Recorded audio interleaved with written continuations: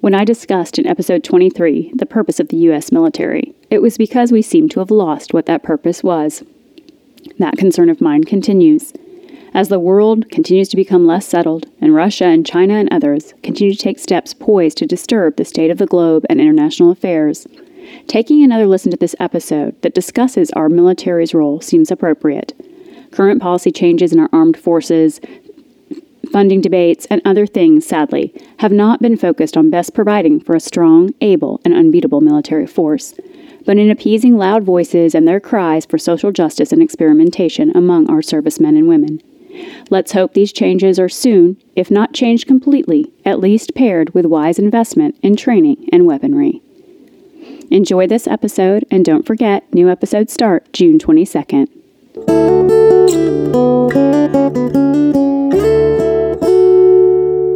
I am Solus Veritas, and this is the Defending American Exceptionalism podcast. It appears many Americans have forgotten what makes America exceptional. This podcast is here to remind them. The greatest country on earth has been so successful that it may now be suffering from that very success. The lack of any real suffering in recent decades has made it all too easy for people to criticize and malign the greatest country ever to have been established by man, while sitting comfortably in their centrally heated homes, watching big-screen TVs, interacting with their fellow men primarily through social media, and experiencing life events via virtual reality video games. This podcast is meant to serve as a reminder and tutorial on the unique and special form of government our founders created, and to explain the real history, purpose, and structure of America.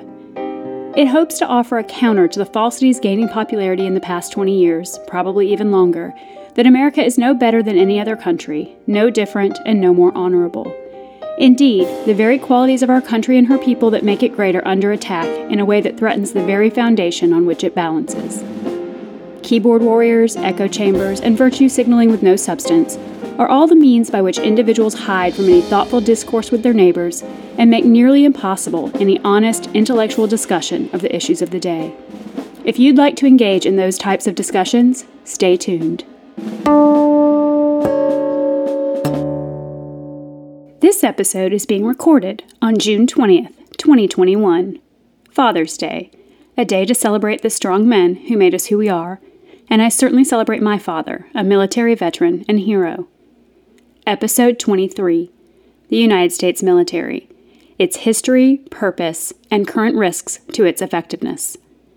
A national military is necessary for the defense of sovereign nations.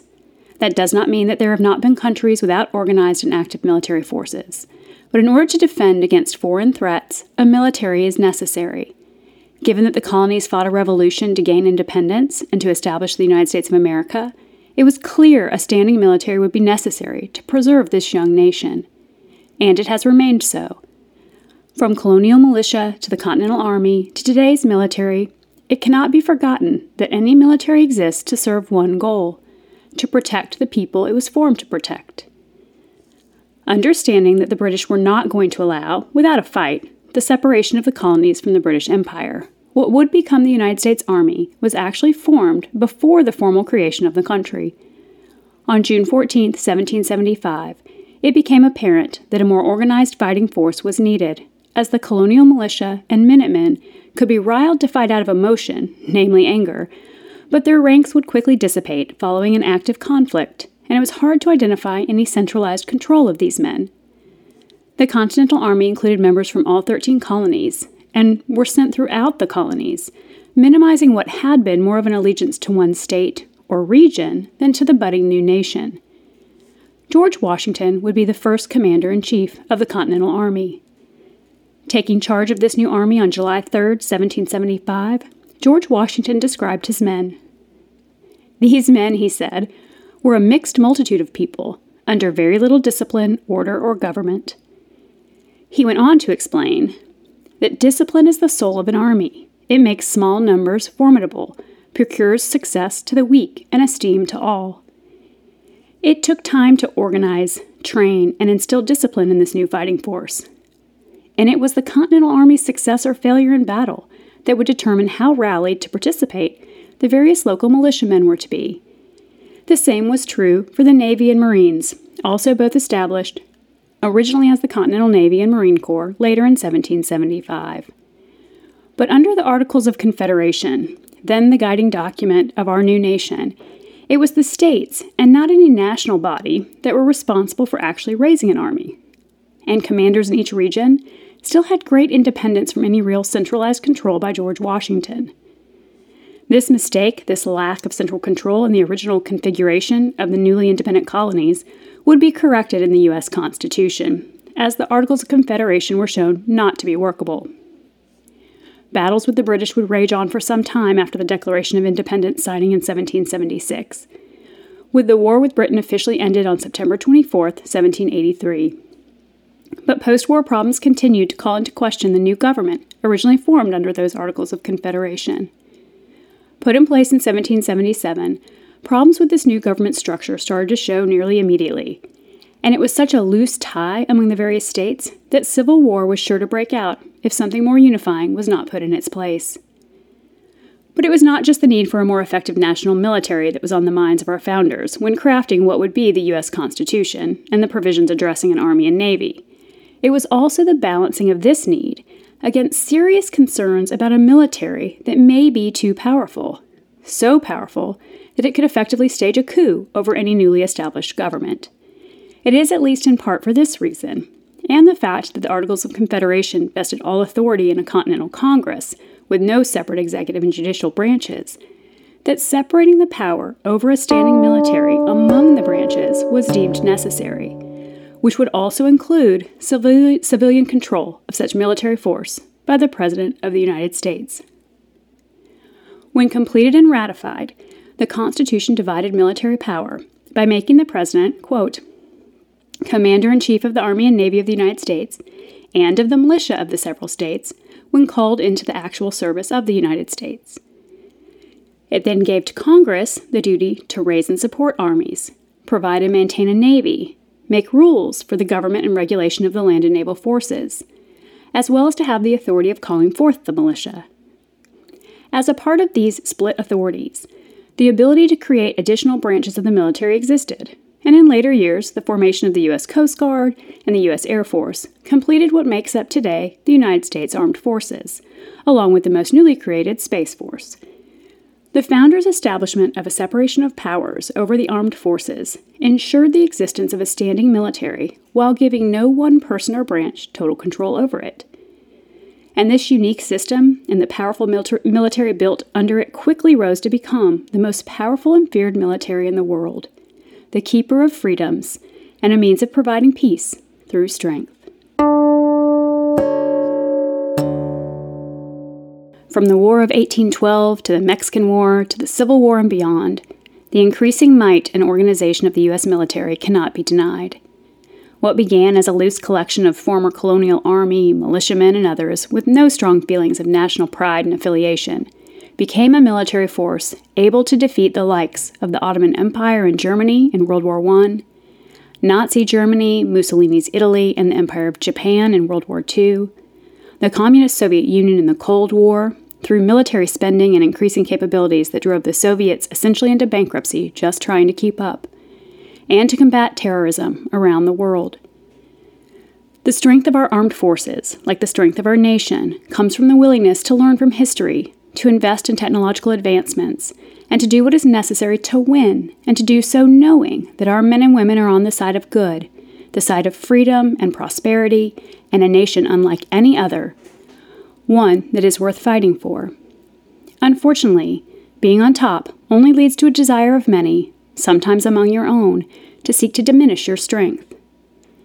Due to unheard of mid-20th century prosperity and the ability successfully to achieve peace through strength, our citizens were able to turn their focus internally to begin seeking changes to our culture and to our systems.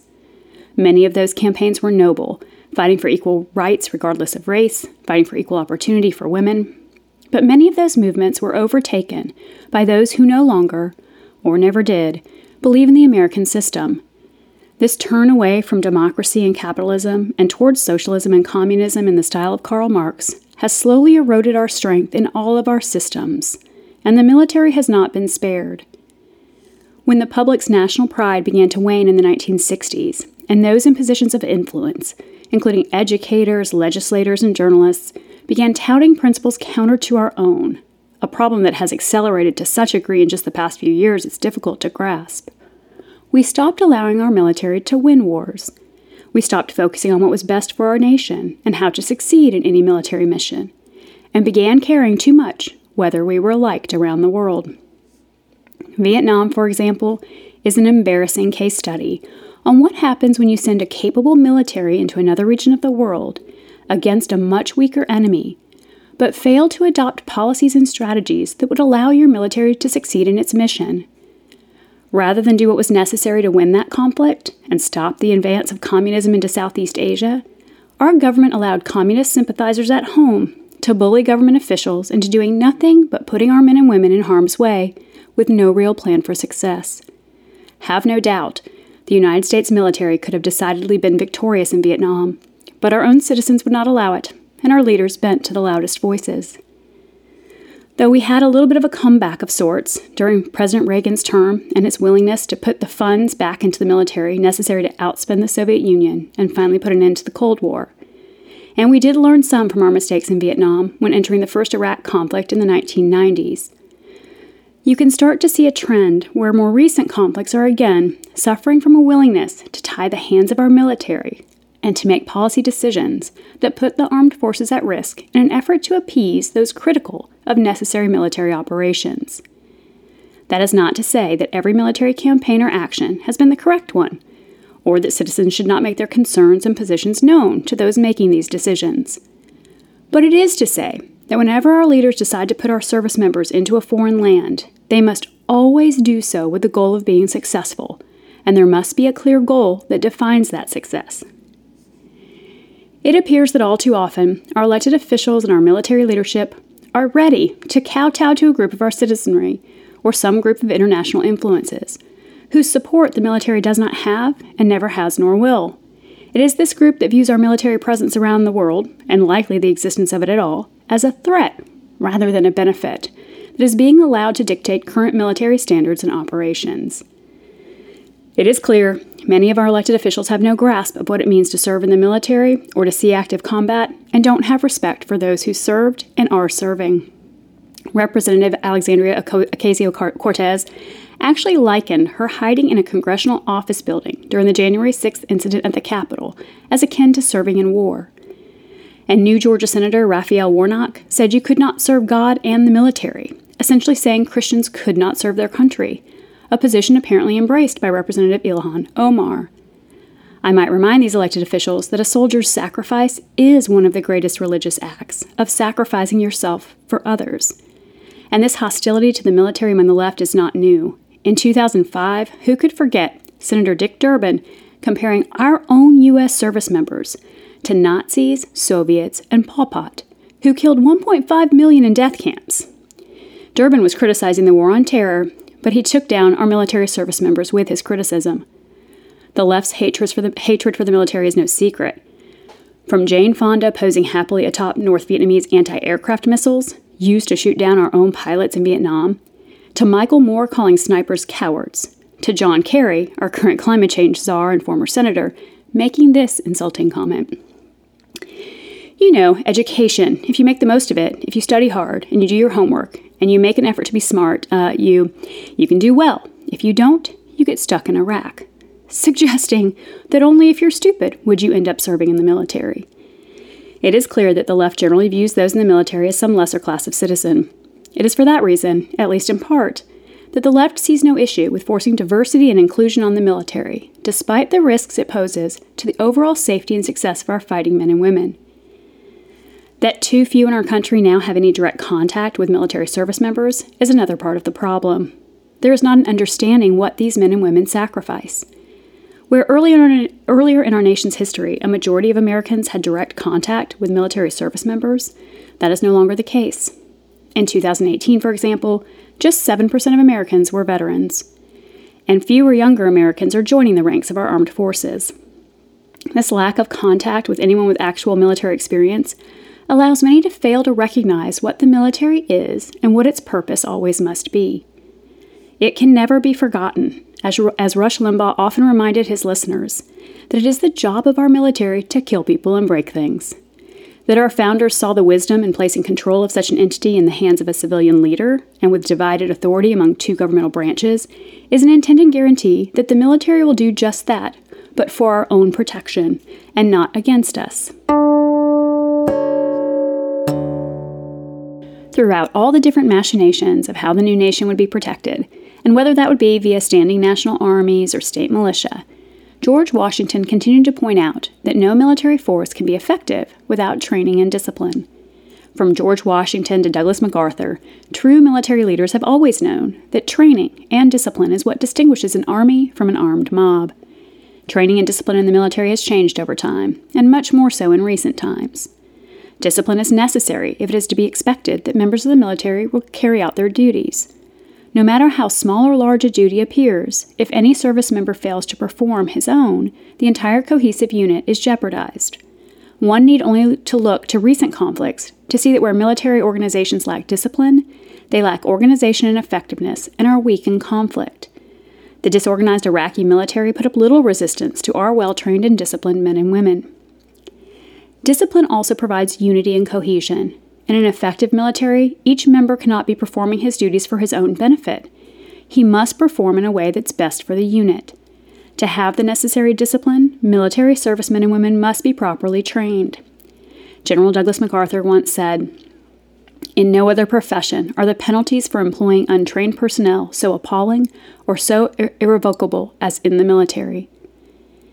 And Lieutenant General Ace Collins similarly said, "It is astounding what well-trained and dedicated soldiers can accomplish in the face of death, fear, physical privation, and an enemy determined to kill them." For you see, a failure to create a trained and disciplined military risks death to its members and failure in its mission.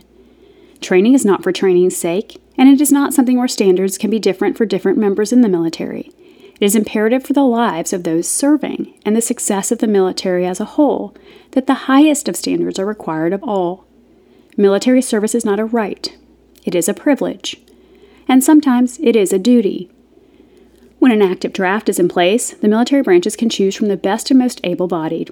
When the military is, as it is now, an all-voluntary military, it is imperative that high standards are required to ensure that the force in place can meet the necessary tasks of defending the nation. Unfortunately, in recent years, so much has changed in the standards and culture of our American military branches that we are losing too many service members who no longer believe those in charge are doing what is necessary to provide for this training and discipline. And the resulting cohesion and effectiveness that is necessary to allow them to participate in conflict is being jeopardized. A lowering of standards to allow more access into military service does not strengthen our military, it weakens it. The military is not a social experiment, and it is not a place to test out diversity for diversity's sake. Criteria such as age, physical fitness, and more are all relevant things to consider when deciding whether someone is fit for military service. The focus of military recruiters, trainers, and leadership should at all times be cohesion and military readiness. Changes in standards to seek diversity or inclusion, for example, overlook one critical concept: that the purpose of training and readiness in the military is to strip the military service member of individuality when in combat. Any diversity that would require inclusion doesn't fit with that mold. You must make a person a part of a cohesive unit. Diversity, and the insistence on recognition of it, does just the opposite. It instead identifies people by their individual and different characteristics, that in a properly prepared military force should have melted into the background to go unnoticed. All that should matter is that each member of the team can perform and will perform his job. And there are different kinds of diversity, some that likely can exist well in a military environment and others that likely cannot. It is the latter category that is of great concern in today's military. Unfortunately, whether under some guise to increase diversity or the unwillingness of so many young people voluntarily to serve their country, which should come as no surprise, given the current assault on the nation as some form of evil imperial empire, the political choices being imposed on today's military threatens our standing in the world and our very survival. So what does diversity mean to the military, and how has it gone wrong? From President Truman's desegregation of military forces to the admission of women, gay, and transgender members into the service branches, it has not all gone smoothly, and we have often sacrificed our nation's defense at the feet of social change and social justice. This desegregation by race was a benefit to the military. Some of these most recent moves toward inclusion are not.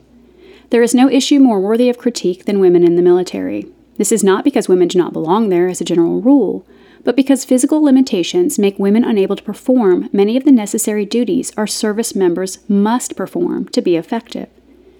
No matter how many times someone cries for women's rights or equality for women, or how far some may be willing to go to claim there is no such thing as a woman or a man, or that gender is somehow fluid, there are clear genetic differences between men and women. That is an indisputable fact.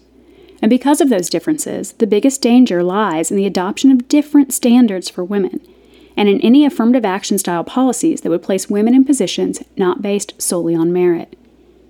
Until this year, and for some time, the Army, for example, has had what it calls gender-neutral physical standards for its service members.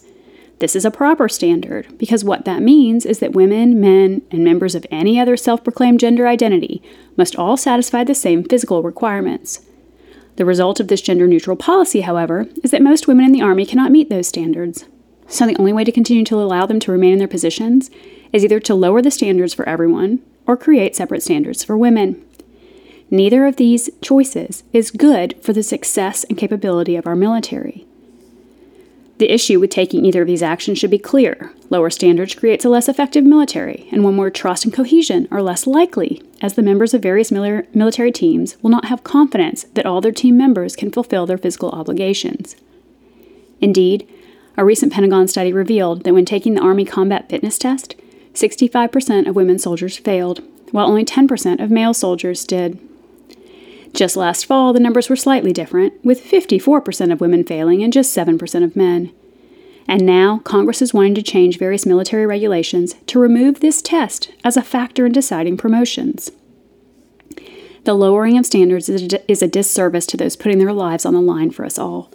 The Army's first female infantry officer views this kind of lowering of standards as a threat, an immediate harm to the Army. Captain Kristen Grist explained, "The entire purpose of creating a gender-neutral test was to acknowledge the reality that each job has objective physical standards to which all soldiers should be held, regardless of gender. The intent was not to ensure that women and men have an equal likelihood of meeting those standards. Rather, it is incumbent upon women who volunteer for the combat arms profession to ensure they are fully capable and qualified for it. To not require women to meet equal standards in combat arms will not only undermine their credibility, but also place those women, their teammates, and the mission at risk." And she's right.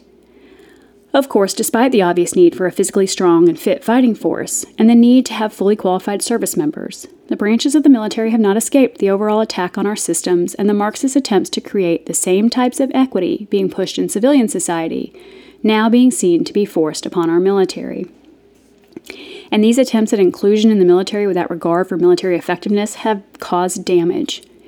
In 2016, a Heritage Foundation Index of Military Strength determined that our military was only marginally able, with a trend toward weak.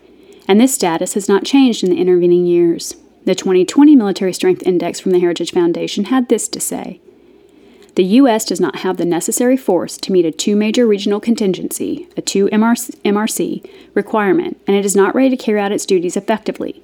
Consequently, as we have seen during the past few years, the U.S. finds itself increasingly challenged by major competitors such as China and Russia, and the destabilizing effects of terrorist and insurgent elements operating in regions that are of substantial interest to the U.S. This index looks at all kinds of things related to the military, including equipment, manpower, training, capabilities, capacity, and readiness. And the conclusions are not comforting. The importance for the United States to be able to support 2 simultaneous major regional conflicts was the result of a 1993 bottom-up review, a BUR, conducted to determine what was needed from our military, given the changing landscape after the end of the Cold War. Additional quadrennial reviews, QDRs, were conducted in 1997, 2010, and 2014, with a new national defense strategy replacing the QDRs in 2018. But the continuing theme with all of these reports is that to be effective, our military must be able to meet major challenges more than one at a time, and that we currently face 4 key adversaries, not including terrorist organizations that aren't affiliated with a nation-state. These 4 adversaries identified most recently were China, Russia, Iran, and North Korea. If we can't address more than one of them at the time, then we do not have the capability to truly defend our nation. When considering these recent assessments, do not view the state of today's military as able to meet multiple simultaneous threats, and that other evaluations now do not view the U.S. military as a presumed winner in certain conflicts, including artificially simulated conflicts with China, it's clear the changes made to the military establishment in the past 2 to 3 decades have not brought about positive change to serve the military's sole mission, to defend the United States. And we cannot overlook President Biden's own recent statements to those at Royal Air Force Base Mildenhall in England during his first international trip. Where speaking to our service members, he identified the biggest threat facing the military, suggesting the biggest threat they will face as members of the military as global warming. It's clear from that statement alone that the ability to fight and win wars or defend our nation if attacked is no longer a military priority in Biden's Department of Defense. And that should make us all fearful for the future. As Congressman Dan Crenshaw said, for too long, progressive Pentagon staffers have been calling the shots for our warfighters, and spineless military commanders have let it happen. Now we're going to expose you. And I sure hope the likes of Dan Crenshaw, Tom Cotton, and others do just that. Perhaps the obvious priorities of the Biden administration further demonstrate that the largest threat to our military might is, as so much is today, coming from within. And the risk of destruction from within is often a nation's and a military's biggest threat. General MacArthur warned us some time ago of this risk. He said, "I am concerned for the security of our great nation, not so much because of any threat from without, but because of the insidious forces working from within." He went on to explain, "Talk of imminent threat to our national security through the application of external force is pure nonsense. Our threat is from the insidious forces working from within, which have already so drastically altered the character of our free institutions. Those institutions we proudly called the American way of life." Unfortunately, the current trend toward wokeness is that insidious force. It is a Marxist infiltration of society from top to bottom. And since the time of General MacArthur, it has done such damage that we now face threats not only from these insidious internal forces, but also from outside. Recent policy announcements and leaked internal operations are exposing a new woke military, where military training shifts away from learning military history in order to understand strategies, past missteps, and basic military development and operation, to now focusing on critical theory and diversity. The military has lost sight of its purpose. Just as the left has infiltrated educational institutions, the media establishment, and the bureaucracy, it has through the years also worked to install in high military positions those willing to forsake military strength for political correctness, or what today is often referred to as wokeness. Rather than expecting soldiers to meet high standards, the military is more and more focused on equity, a misplaced idea that all are entitled to serve and that all are equally able to do so. This dangerous shift in military focus has come to the attention of many holding elected office, namely those who themselves served and understand the risk to our security by a destruction and incremental dismantling of the military structure that made our fighting force the most feared in the world. Hearing of troubling changes to the training being imposed on our soldiers, Senator Tom Cotton and Representative Dan Crenshaw, both military veterans themselves, opened up lines of communication for our military members to disclose what is going on inside today's military. The reports they received are numerous and shocking, and should terrify anyone who believes, as we all should, that the strength of our military is a critical component to our nation's protection and to peace around the world. As Senator Cotton described communications his office had received, he said this: "One Marine told us a military history training session was replaced with mandatory training on police brutality, white privilege, and systemic racism. He reported that several officers are now leaving his unit, citing that training." Another service member told us that their unit was required to read White Fragility by Robin DiAngelo, which claims white people raised in Western society are conditioned in a white supremacist worldview. Military units reportedly were required to engage in a privilege walk, where members of a flight wing were made to segregate themselves by race and gender in order to rank themselves by perceived privilege based on these classifications. Far from a unified and cohesive unit, or the goals of military desegregation in the 20th century, this kind of activity accomplishes just the opposite. It is a segregation. It is a lack of cohesion. Even a Congressional Research Service report on the efforts of diversity in the military had to acknowledge that divisions by such groups can make those involved more apt to rely only on those in their own classification. But how does that build an effective and unified fighting force? The answer is it doesn't. Critical race theory training, training on white privilege, and more is now becoming part of everyday military life for many. Reports are snowballing of the negative impact these activities are having on morale, the resulting desire to separate early from military service of those who are subjected to such training, and an increased level of distrust among groups. Exactly what you cannot have in a successful military organization. And Air Force Lieutenant Colonel Matthew Lohmeyer is putting the truth out there with his recently published book, Irresistible Revolution: Marxism's Goal of Conquest and the Unmaking of the American Military. Of course, following release of his book and his appearance on podcasts to discuss what's actually happening inside our military, he was fired as the commander of the U.S. Space Force unit he was in charge of. As more and more former military members come forward to speak against this failure of the Pentagon brass, it should become clear how much has already been lost on pointless progressive policies at the expense of military readiness. These decisions are literally life and death for those still willing to serve. Flight suits for pregnant military aviators who can't fly while pregnant to the point of needing such uniforms, Army recruitment ads that focus on the military member with 2 mothers as a sign of that branch's inclusivity, and the Navy's reading list that includes a number of books that are truly anti-American. When a nation's military redefines its priority from winning wars to inclusion, it has lost sight of its actual mission. It has also lost sight of its mission when its training is sending the message that something is wrong with the very country these service members have signed up to defend. But things within the armed forces may be even worse than we could have imagined. A movement within the Department of Defense seeks to root out those in their ranks who simply disagree with them. It's true, a soldier should not openly voice disagreement with a superior, but that does not deprive members of the military of their entire First Amendment rights when it comes to voting and supporting policies the soldier believes are best for America. Let us not forget that these soldiers, too, take an oath to defend the U.S. Constitution, and they must be allowed some avenue to speak out when the Constitution itself is under attack from within their ranks. The left knows a majority of military members do not support its agenda, and that the only way the political indoctrination, not the indoctrination of an individual into a cohesive unit, but the political indoctrination underway in the military can work, is to weed out and shut up those who would challenge policies that actually put the military and its members in harm's way. It is for that reason the leadership of the left embedded in our military chains of command have now even considered hiring outside companies to monitor the speech of our soldiers. The essential division now being intentionally sown into military training is just the kind of things honorable service members must be able to speak out against, or the success and capability of the military will be undermined. Conformity for cohesion is one thing. Conformity to a set of principles that are both anti-American and that serve to divide rather than unite our fighting forces, just as the left is doing in civilian society, does not have at its goal the improvement of the military, but with all systems, it is an attack on them, seeking their total destruction.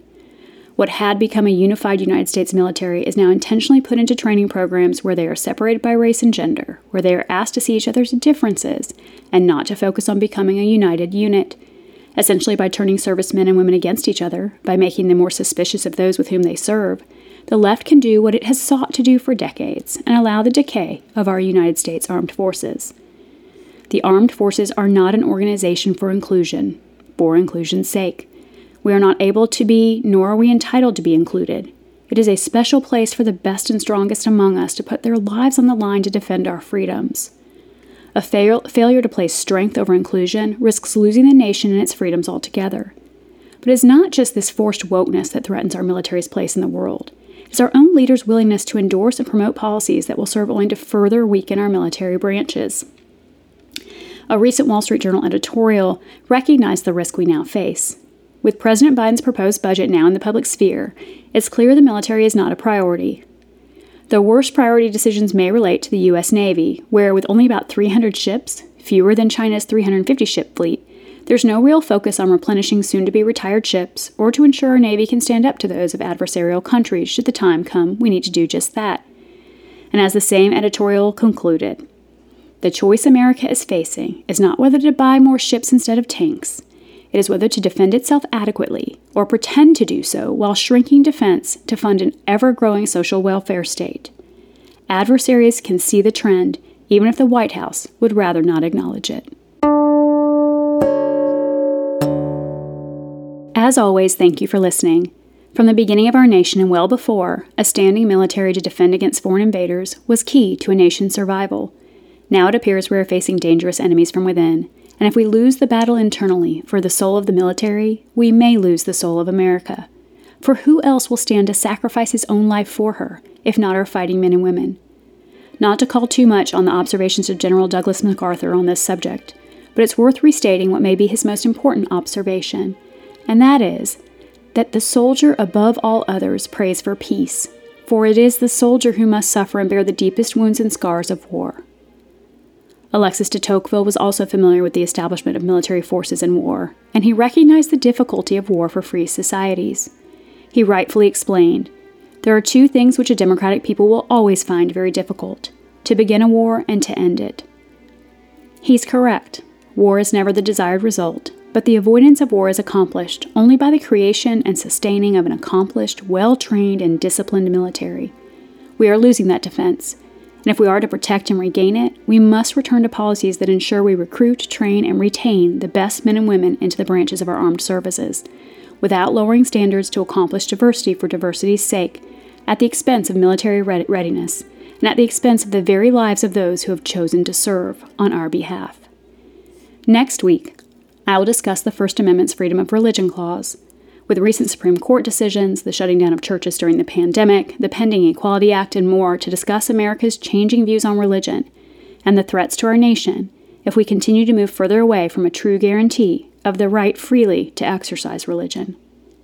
Until next time, stay free, be brave, search for truth, defend our Constitution, and God bless America. If you've enjoyed this podcast, please consider leaving a 5-star review on Spotify, Apple Podcasts, or wherever you listen to podcasts. And don't forget to share the podcast with others who may enjoy and need to hear it. If you wish to help this podcast continue, you can contribute to support it by going to anchor.fm/solus-veritas and clicking the support button. The Defending American Exceptionalism podcast is written and produced by Solus Veritas. Original music by Canticum Octar. Special thanks to Morales Susceptor. Copyright 2021.